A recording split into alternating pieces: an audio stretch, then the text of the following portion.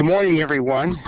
This is Dr. Bill Fisher. I'm on the faculty of the School of Library and Information Science at San Jose State and the coordinator for our colloquium series. This is our first colloquium for the 2013-14 academic year, and I'm delighted to welcome you to this presentation by Amy Affelt, who will be talking to us in a few minutes about big data. This session is also co-sponsored by the San Jose State SLA student group. We are putting together a group of students who are interested in special librarianship, and Amy does work in a special library type environment, and to help us get the year started off right and to help welcome the student group, we have an introduction for this presentation by Deb Hunt, who is the current president of the Special Library Association and is the library director at the Mechanics Institute Library in San Francisco. So I'm going to turn things over to Deb for her introduction. So Deb, go ahead and click on the talk button. Okay, so I'm grateful to be here, and I want to welcome all of you out. I know this will be a great presentation. I had an opportunity to hear Amy speak, gosh, last fall, I guess that was almost a year ago, at Internet Librarian about big data, and she has a really good way of making it understandable because we hear about big data all the time, and it's a little overwhelming.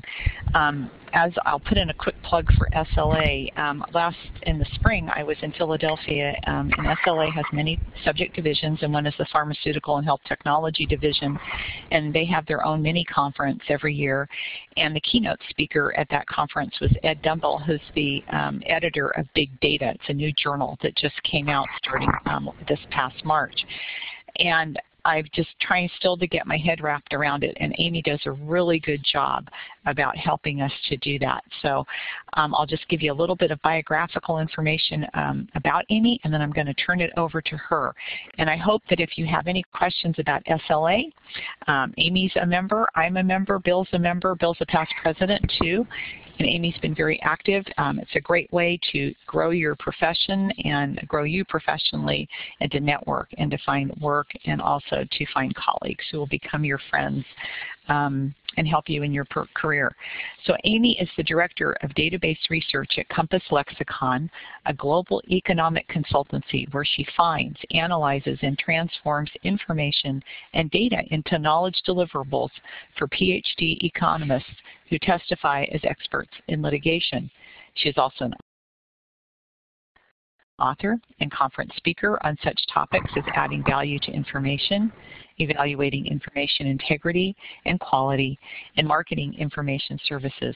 She has a BA in History, Phi Beta Kappa, from the University of Illinois at Chicago, and a master's degree in Library and Information Science from Dominican University. So Amy, I want to thank everybody for being here, and thank you, Amy, for speaking today. I'm going to turn it over to you. Okay, thank you, Deb, so much for that really generous introduction. And I'm just going to use that as a quick segue to put in an endorsement for SLA membership. I wouldn't be here today if it weren't for SLA. That's how I met Dr. Bill Fisher and Deb Hunt, and they've been tremendous mentors of mine, along with so many other people in SLA, so I can't encourage you enough to join. It's really where you meet colleagues that will help you at all stages of your career and learn all the skills that we need to succeed in the workplace. So I'm encouraging everyone within the sound of my voice to join SLA today, and I'd be very happy to speak with anyone about SLA. I'm the chair of the Leadership and Management Division this year, and please join. And now on to big data. This is Norma Desmond in Sunset Boulevard, and she said, "I am big, it's the pictures that got small." And I think as librarians and information professionals, we are big, it's just that the data got a little bit bigger. Big data is not new, it's just a new term. When people ask me, what is big data? I always tend to sort of want to fall back on the Supreme Court definition of pornography. You know it when you see it. McKinsey did a big study on big data, and they determined that the amount of data collected is going to grow by 40% per year, and that 15 out of 17 industry sectors in the United States will have more data stored per company than the Library of Congress. So that's every company in every industry having more data than the Library of Congress. But how is big data different from data that we've looked at all along? Well, it has to do a lot with the format. It can range from everything from plain text to audio.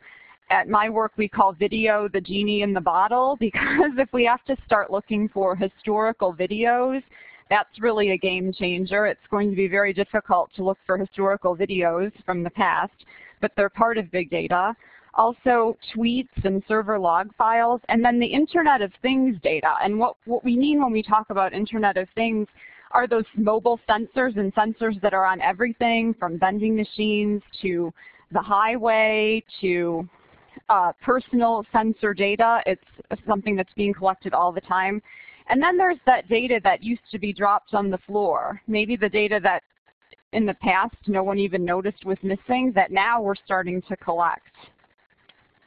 The Gartner group characterizes big data by the 5 V's. They actually usually describe it as the 3 V's, but I'm going to throw in 2 additional V's, which are really the opportunities for information professionals. Their first V is volume, just the sheer amount of data that's being collected, as I just discussed. And then velocity, just the speed at which the data is becoming available to be compiled. For example, we talk a lot about now Twitter being the new news wire. So if data is appearing and being collected in real time, the speed is just unbelievable. Also the variety, as I had in the previous slide, it's just every format that's out there. Also then the 2 that are the real information professional opportunities, which are verification. We're the people that can determine, is this data actually valuable?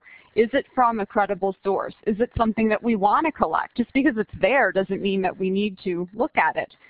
Also value. And when we're talking about the value of big data, there's really 3 things to consider. First of all, it's challenging to determine the value. How do we know if the data is quality? Is it from a reputable source? Can it be cited? Can we stand behind this as something that really is truthful and valuable? And then there's the risk. For companies that are collecting big data and then creating big data data sets and deliverables with that data, the jury's still out on whether or not a company owns that data set that they've made from their data. The court decisions that have recently been handed down have left it sort of a nebulous area as to who owns the intellectual property of big data data sets that are made. So throwing in that third challenge of expensivity, the cost involved for companies to collect big data, analyze it, do statistical analysis on it, etc., is very expensive, and then the risk is involved because to go through all of that and invest all of that time and money and to not really own your product is really a problem. I want to talk about the cool things people are doing with big data in the context of 3 different industries where I feel that big data projects are offering the most value, not only for the dollars that are invested, but also for the quality of life that these big data initiatives give to people that they affect. And the first one is healthcare. 20% of hospital patients in the United States are readmitted within 30 days of discharge. So this is a huge problem. It's a problem for hospitals, insurance companies, doctors, and especially us as patients. So Microsoft has a big data project called the Readmissions Manager, and what it does is analyze data to predict probability whether people will be readmitted or not to hospitals. And what this project found were 2 things. The first thing was that there was a 14-hour tipping point for people in the emergency room. People who remained in the emergency room for 14 hours or more, and I have no idea why people would be there that long. That just seems completely unreasonable, but they are. Those are the people who are likely to be back after they leave the hospital. The other red flag that they found was the word fluid on medical charts. Patients who had the word fluid on their charts were highly likely to be readmitted.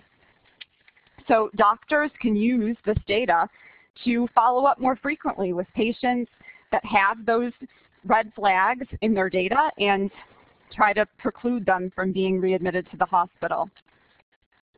Doctors at Stanford and Columbia are using big data to devise an algorithm that looks for pairs of drugs that, when they're taken together, they produce side effects that are not associated with either drug taken alone. So this initiative had several steps. The first was mining the Food and Drug Administration's Adverse Drug Reports database. And what they found there was a link between people who took a drug that lowered cholesterol and a drug used to treat depression. People taking both of those drugs had high blood sugar, but people just taking one of them did not. So they thought, this might be a problem. So the next step was to analyze the data further by looking at hospital records at Stanford Medical Center. So they were looking for people who were taking both of those drugs to see, did they have high blood sugar? They found some people, but that's still not conclusive. So then they looked at patient records at hospitals all across the United States to try to further prove the combination and the link between the two drugs and high blood sugar. So they did find people in which this was happening. The next step of the project, this is what's really interesting, is they decided to look at verbiage entered into search engines. So they worked with Microsoft, and the search engine they looked at was Bing, and they looked at 81 million searches. Now that's big data. 81 million searches, that's not something any of us could scan or parse through on our own. It really requires a big data application. They looked for people who searched for the terms for the drug names first, for the drug that lowered cholesterol and the depression drug, and then other terms like hyperglycemia, high blood sugar, and blurry vision. They noticed that people were searching for all these terms, the drug names and then these side effects. So then they decided to see what was the frequency in which they conducted these searches. They found out 30% were conducted on the same day, 40% in the same week, 50% in the same month. So obviously this data is not concrete proof that these drugs cause high blood sugar when taken together, but they're a signal. And Nate Silver wrote a really interesting book about big data called The Signal and the Noise. And what he's talking about is big data signals, data that actually is valuable versus the noise, everything else that's out there, that data that's dropped on the floor. And that's what we're good at as librarians and information professionals, isolating the signals from the noise.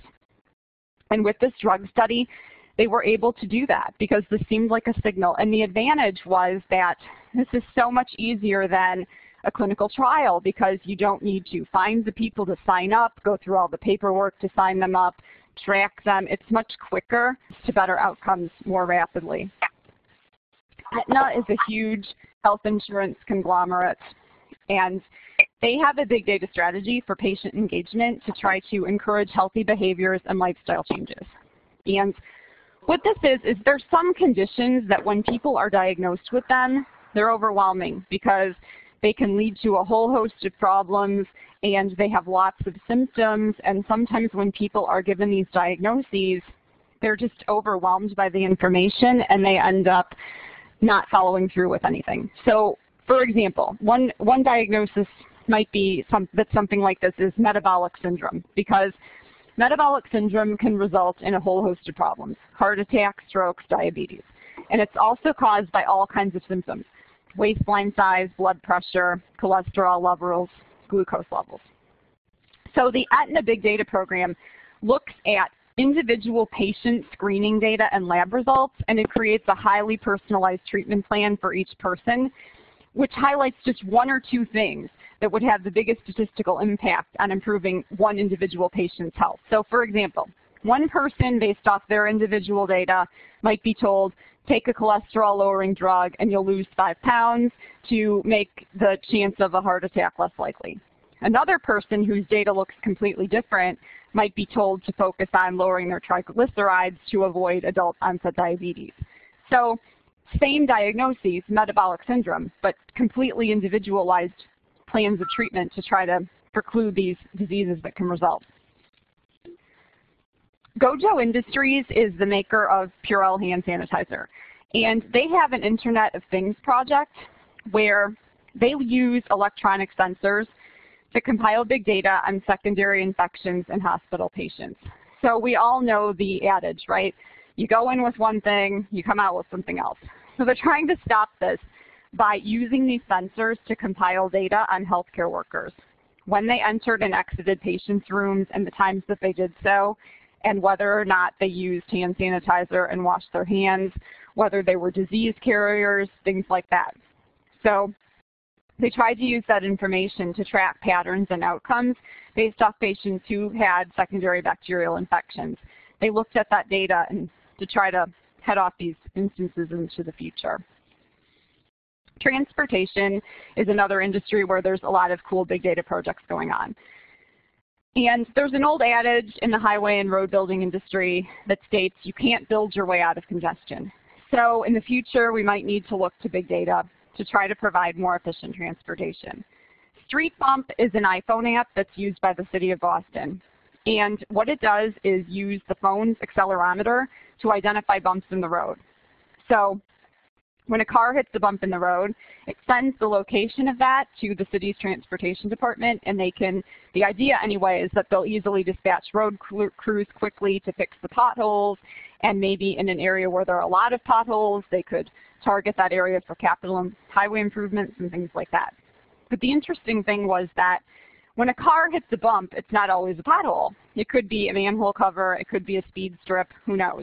So they had to really tweak that app to make sure that what they were looking at were actually potholes.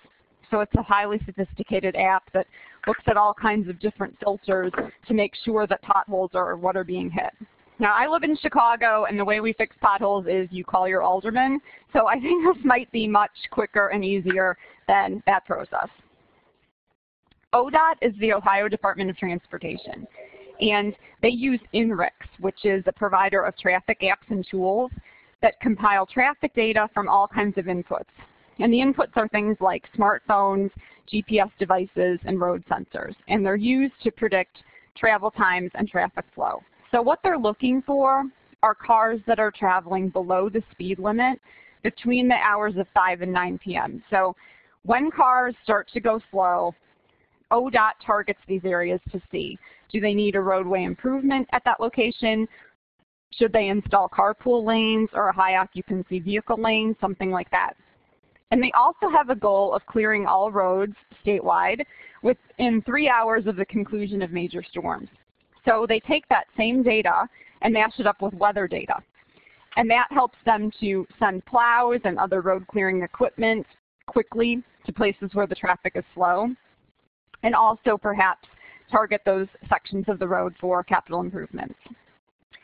Xerox, I have to admit, I tend to think of as kind of a dinosaur company. I don't make a lot of photocopies anymore, but they're actually on the cutting edge of big data with the program they have called Express Lanes. And they partnered with the Los Angeles County Metropolitan Transportation Authority, and the reason they chose Los Angeles was because it lacks an urban core and it has a constant flow of traffic in all directions. So it was perfect for this. And what this is congestion pricing. The idea is a variable set of tolls and fees that change in price according to the traffic flow.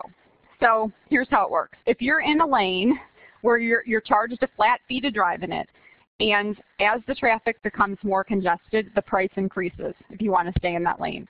So the idea is that people won't want to pay the increased price, and they'll move out of that lane, and it'll free up traffic flow. Now, I know there's no accounting for human behavior.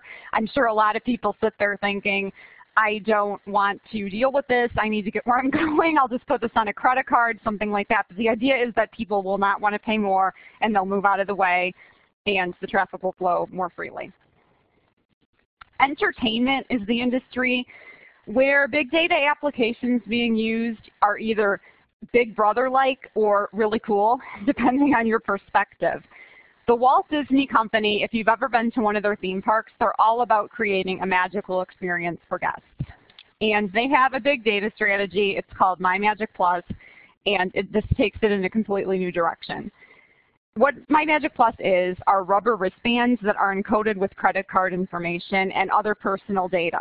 And if you go to the park and you have the wristband on, it works for everything. Buying food, buying merchandise, obtaining wait times for rides. It works to get a fast pass, which are those timed tickets where you don't have to wait in line to get on a ride.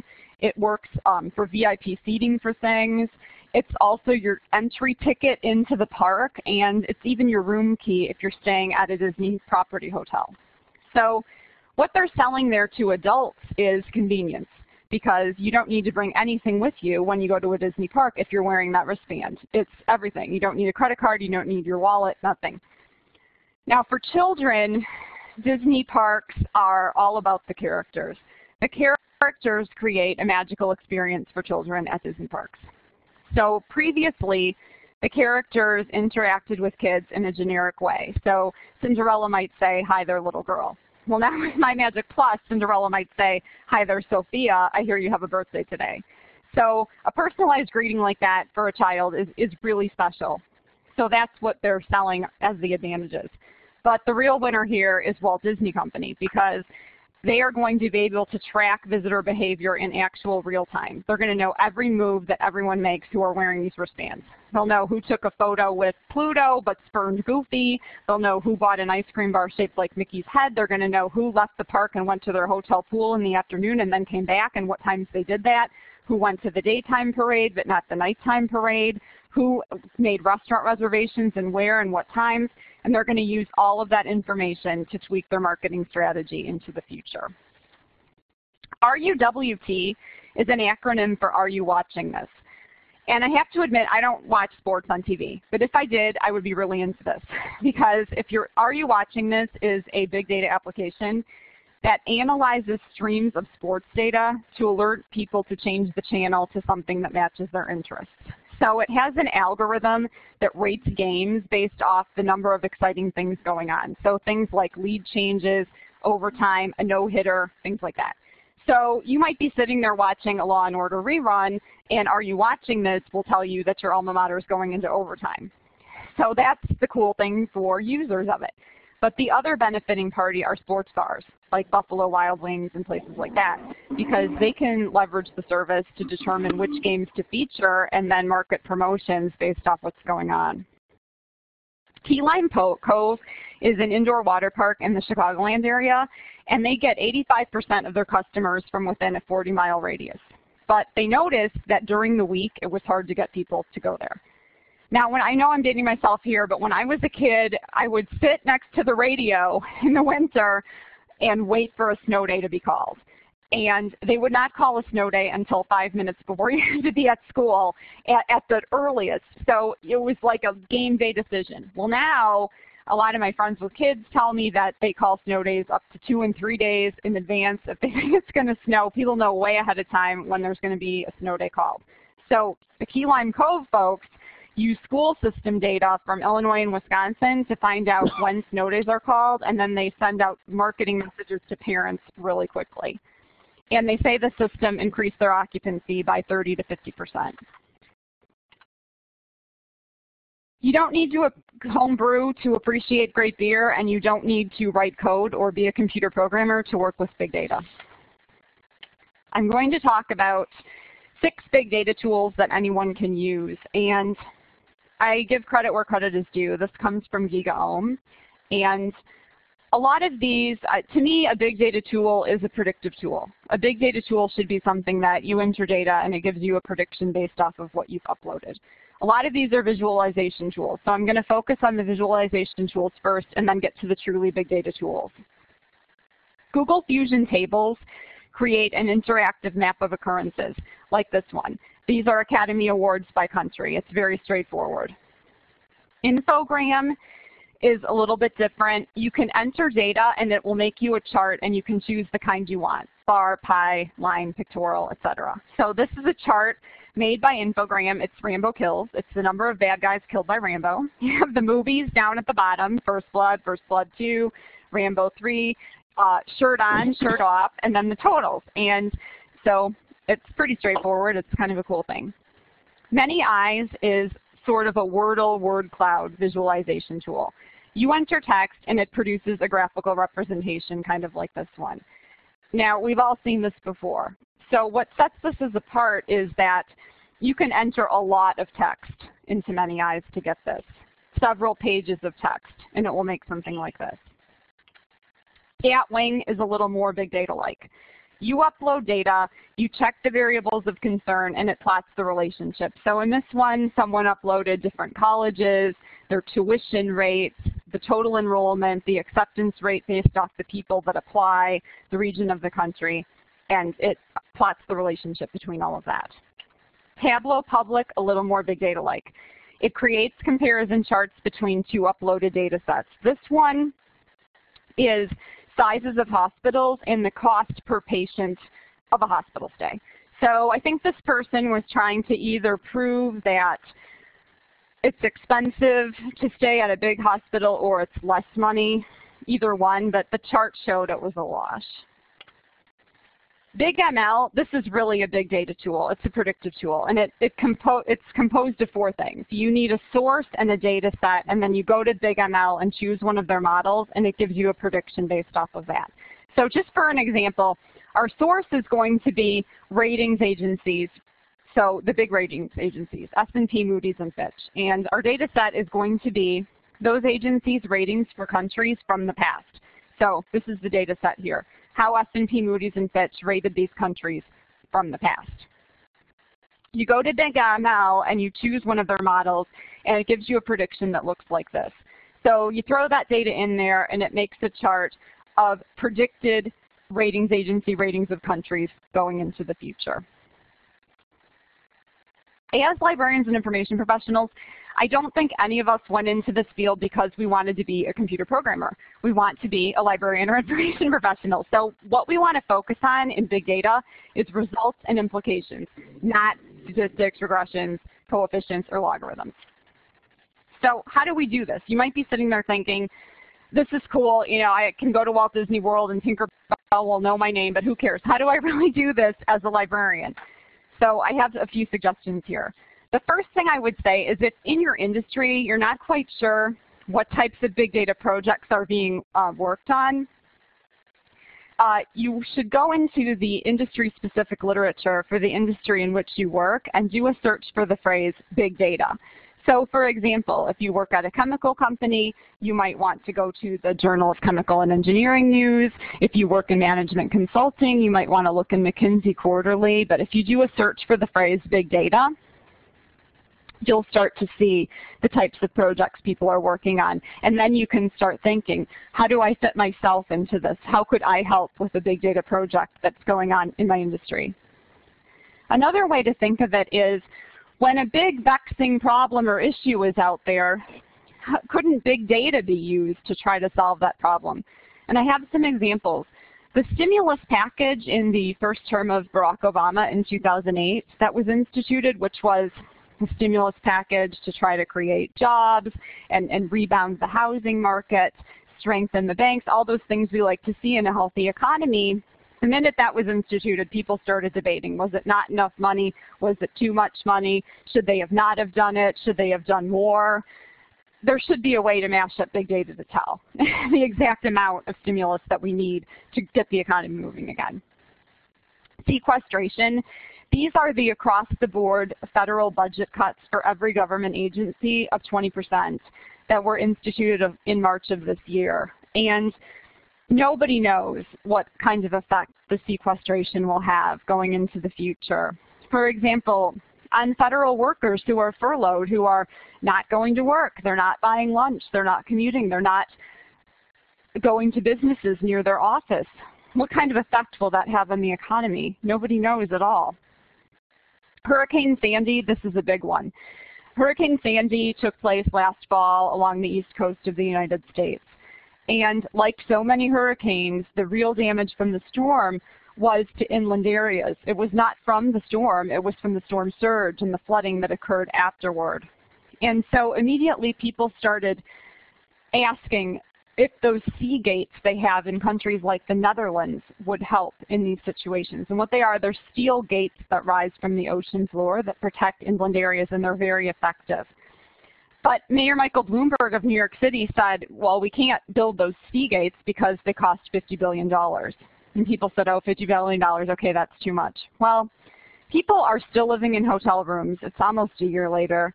The rebuilding has not completely taken place. In some areas, it hasn't even started yet. The devastation is incredible. And now, we found out yesterday, it was damage from Hurricane Sandy to electrical components that caused the boardwalk fires over the weekend that decimated 50 businesses on the Jersey Shore. So maybe $50 billion doesn't seem that expensive in the context of all of the damage. So you would think that big data could be used to mash up the cost of all these rebuilding programs and fixing the damage and the effect on people's lives with the $50 billion to see that maybe an ounce of prevention is worth a pound of cure. It's important to understand the mission of your organization in order to think about what types of big data projects could be used there. And that's hard to know. A lot of times people don't walk around companies saying, this is our mission if you choose to accept it. But Mary Ellen Bates had a great suggestion about this. She said, look at what your company is telling their shareholders, if it's a public company, that their mission is, what their goals are, what they want to focus on for the next 6 months to a year. And similarly, what are they telling their customers is something they're focusing on. And those are the types of things that will give you a really good indication of their priorities. And once you know your organization's mission, you can start to think about, how can I fit myself into that? What services can I provide to help them accomplish their goals and get where they want to be? In big data, there's sort of two push-pull scenarios, I think, that are important to look at. And the first one is patterns versus predictions. What's just a pattern of behavior and what is something that is actually predicting the future? The flu shot every year, scientists and researchers try to predict the strain of flu that's going to be the most prevalent. And then they manufacture the flu shot serum based off of those guesses. And unfortunately, a lot of times it's wrong. Last year, the flu shot was only effective in 9% of senior citizens in the United States. But Tamiflu is an antiviral flu drug that's highly effective. And there's flu data out there. You may have heard of Google Flu. For a while, that was the in thing, and people thought it was really great. But now we found out that last year they were way off with their data because Google was looking at everything searched for.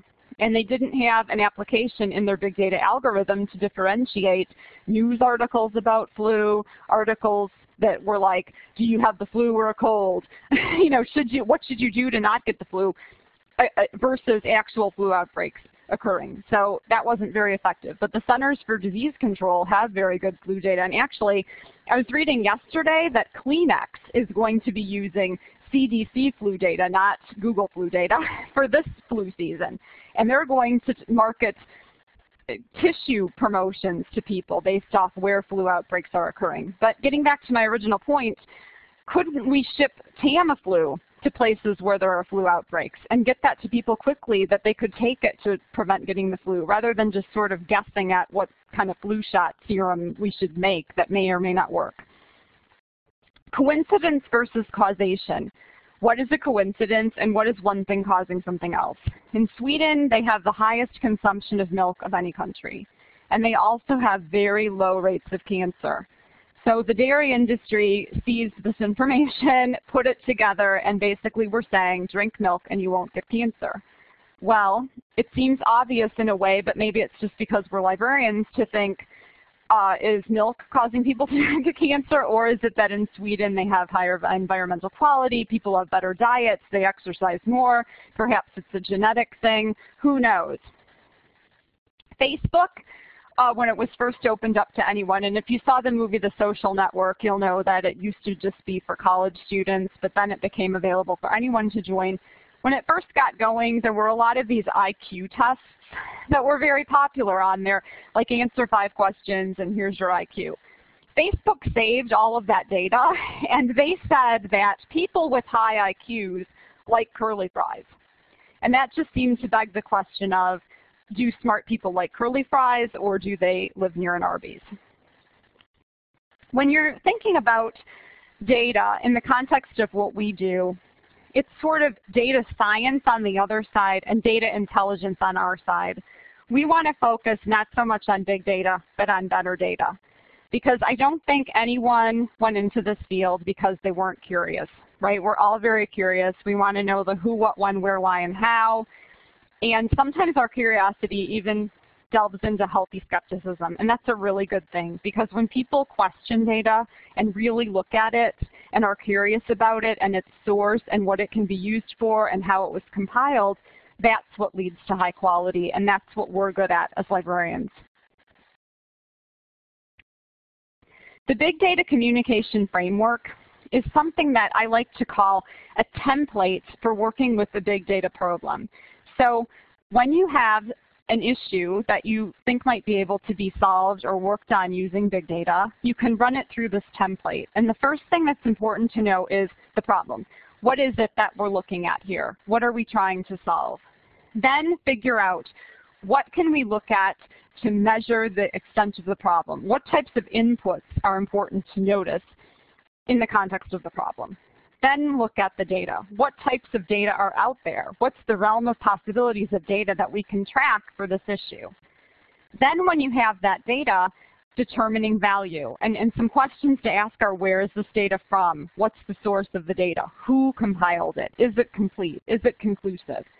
And what data within the different packages or boxes of data that we have can be merged together to try to create some kind of solution.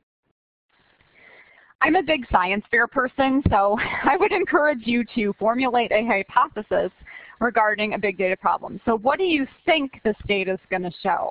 What's your gut instinct that the data might show? And then once you decide on that, prove and disprove your own theory.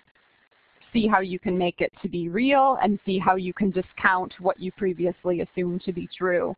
And also consider if a change in conditions can affect your assumptions. How could a real wrench thrown into the whole thing affect the idea that you had regarding the problem? Once you have all that together, here's where the real opportunity for us comes in, because this is what we're really good at, and that's communicating the business impact of the results.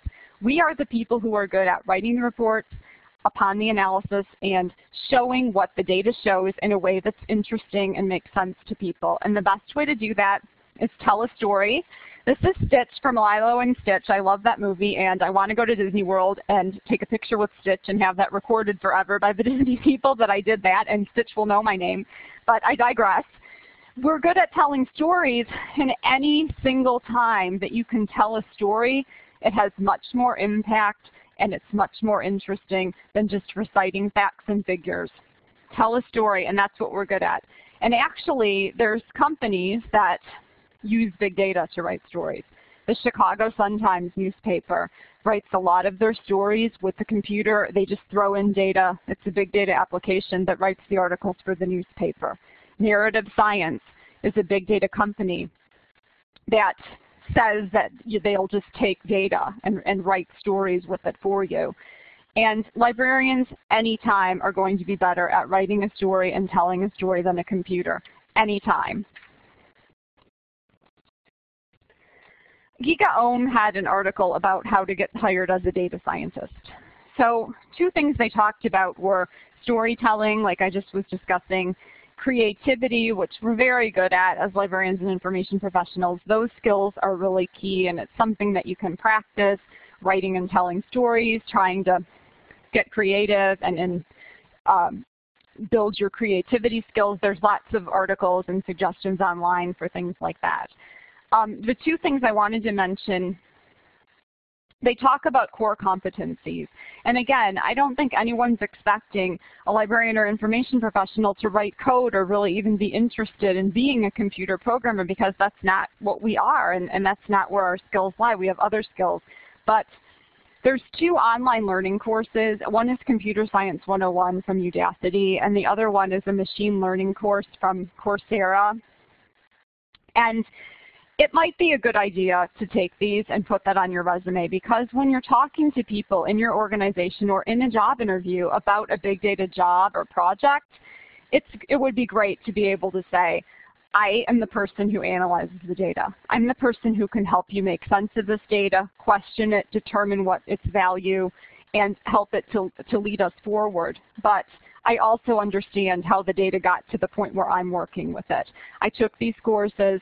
I understand Hadoop. I understand the way that the statisticians and programmers worked with the data. I understand how they packaged it and compiled it and programmed it. I do have a little background and familiarity with the basic terms and software packages that are used.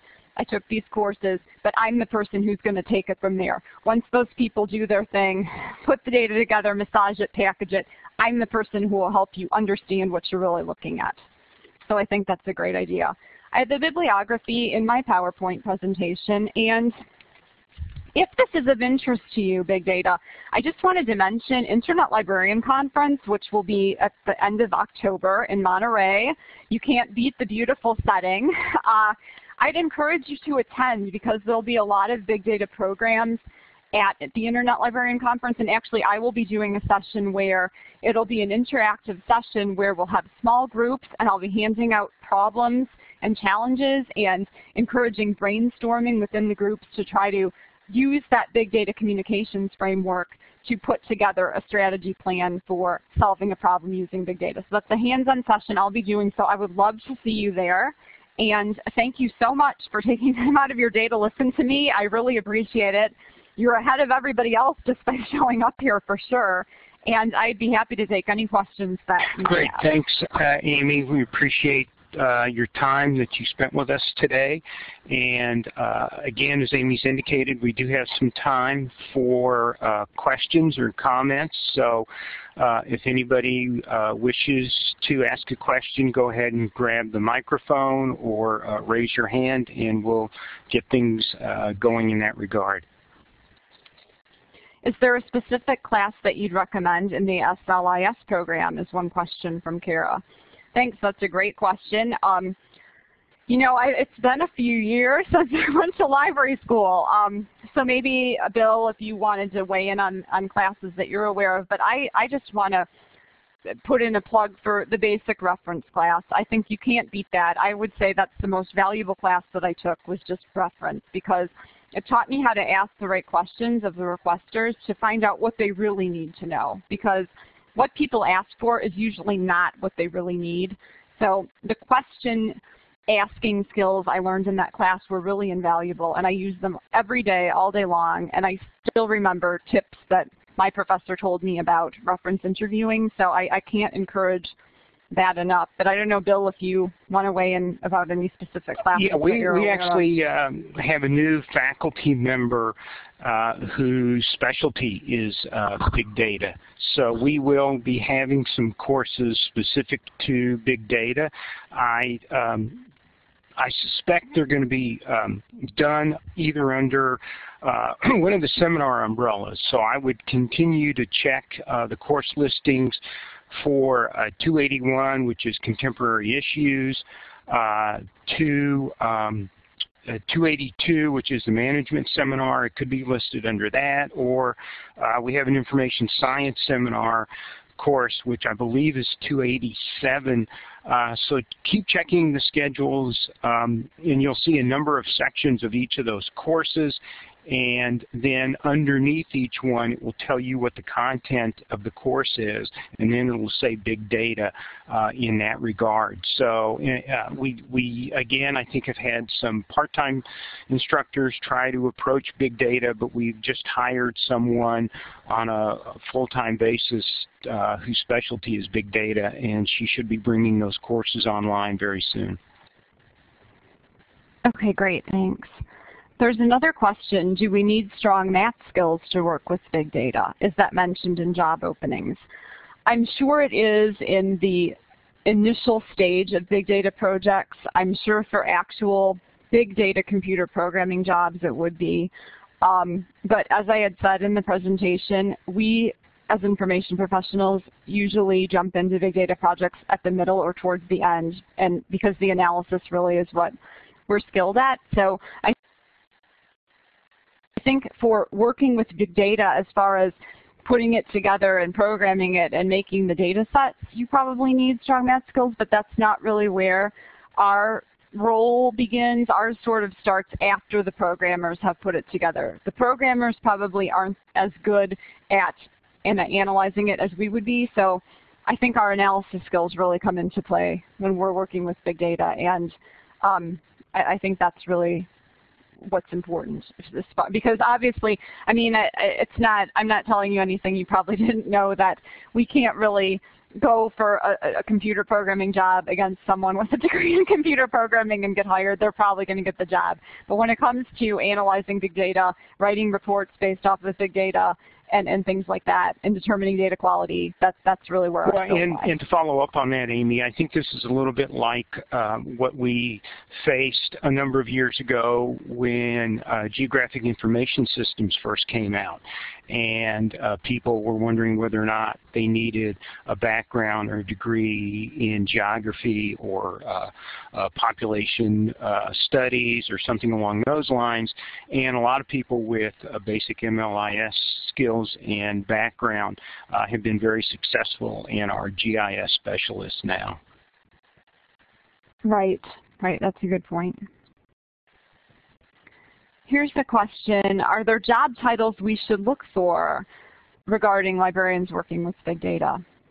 I come from special libraries. I'm going to put in a plug for special libraries. I think the special library job opportunities, they might not say this in the information professional job opening listings that are out there. They might not say anything about big data per se, but I think that it's important if you're going for a reference position or a knowledge management specialist position to talk about these types of skills in your interview, that you're interested in analyzing big data results and packaging that information in a way that's understandable for higher level executives and things like that. So I think knowledge management jobs probably have a lot of potential for working with big data projects and different corporate library jobs and law firm jobs, because now, I didn't mention this in the presentation, but I have in other presentations I've given, law firms are experiencing a lot of pushback regarding the costs up to clients, and there are big data initiatives that try to predict the cost of taking a case to trial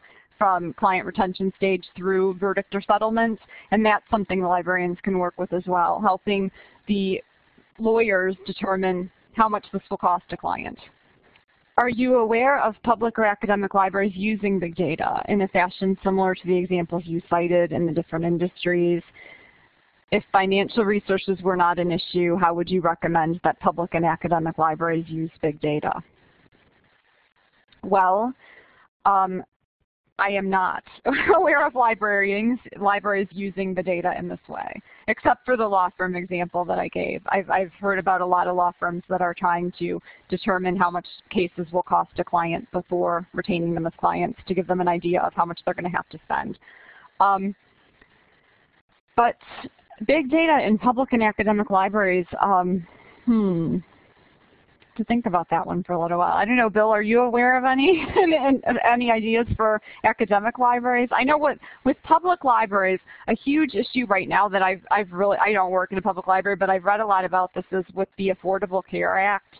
Public librarians are going to be on the front lines of helping their clients and patrons and people who come to the library understand how to navigate those health insurance exchanges that the states are setting up. And public librarians, I mean, my hat is off to them, because they are really going to have to help people navigate these health insurance exchanges and understand what's out there and how they sign up for it and what they should do.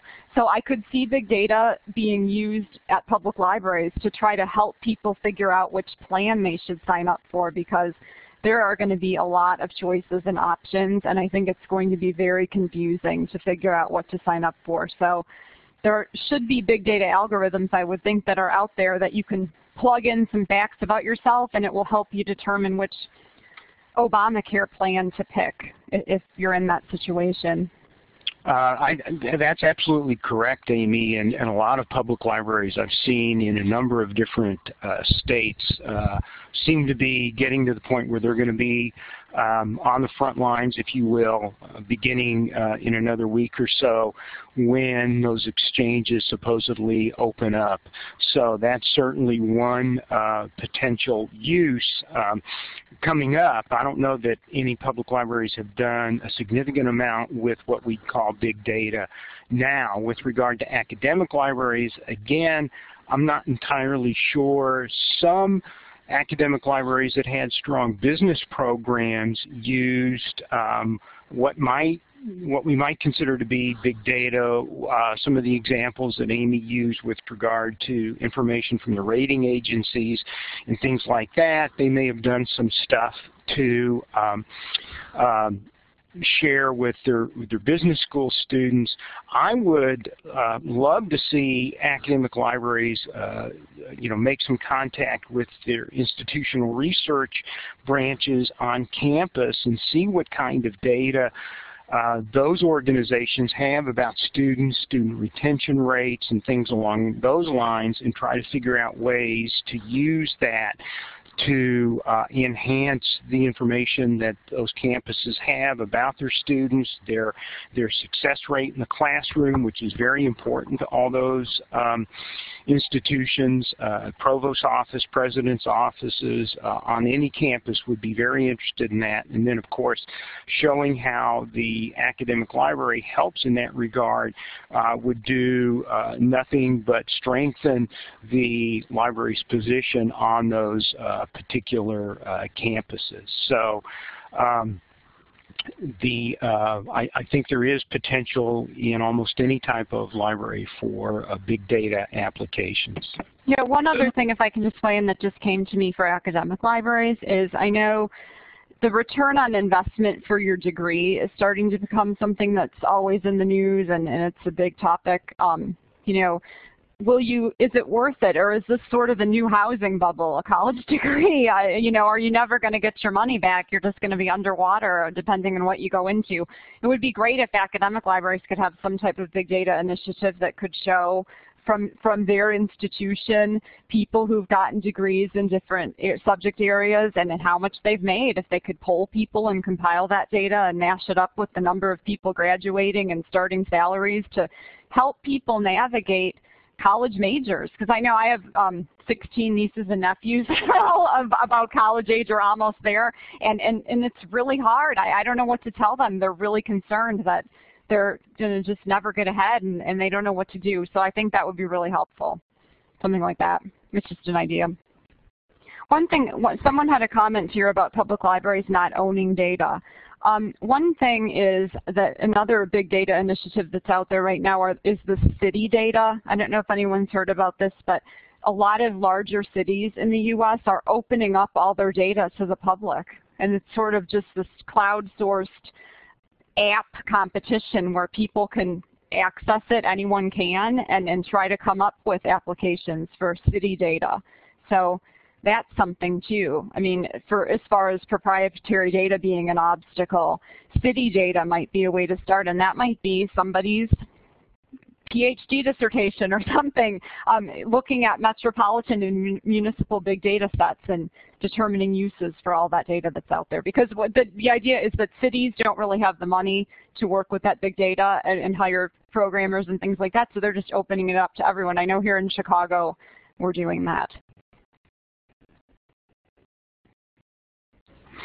Any further questions or comments? And again, for those of you who wanted the link to the recording again, both Randy and I have put it in the chat box an additional time. I'll get a message out for SLIS students with the link to the recording. I'll broadcast that through SLIS Connect later today or tomorrow, and then we will also do a YouTube version of this, and an announcement will go out when that is available as well. So if you're not a student and want access to the recording and you can't capture what's in the chat box, if you contact me, I'll be happy to get that information to you. And my email address is bill.fisher, F-I-S-H-E-R, @sjsu.edu. Amy, let me thank you again for a wonderful presentation and a good Q&A session afterwards. Let me also give you a little information about the rest of our colloquia series for the fall. And we seem to be following a theme this fall with regard to information seeking and searching. On Wednesday, October 9th at 12 o'clock, we're going to have John Dove, who is a part of the Credo reference database service, and John's going to be talking about the differences between using a commercial database service to find information versus Google, and what some of the pluses and minuses are of each of those.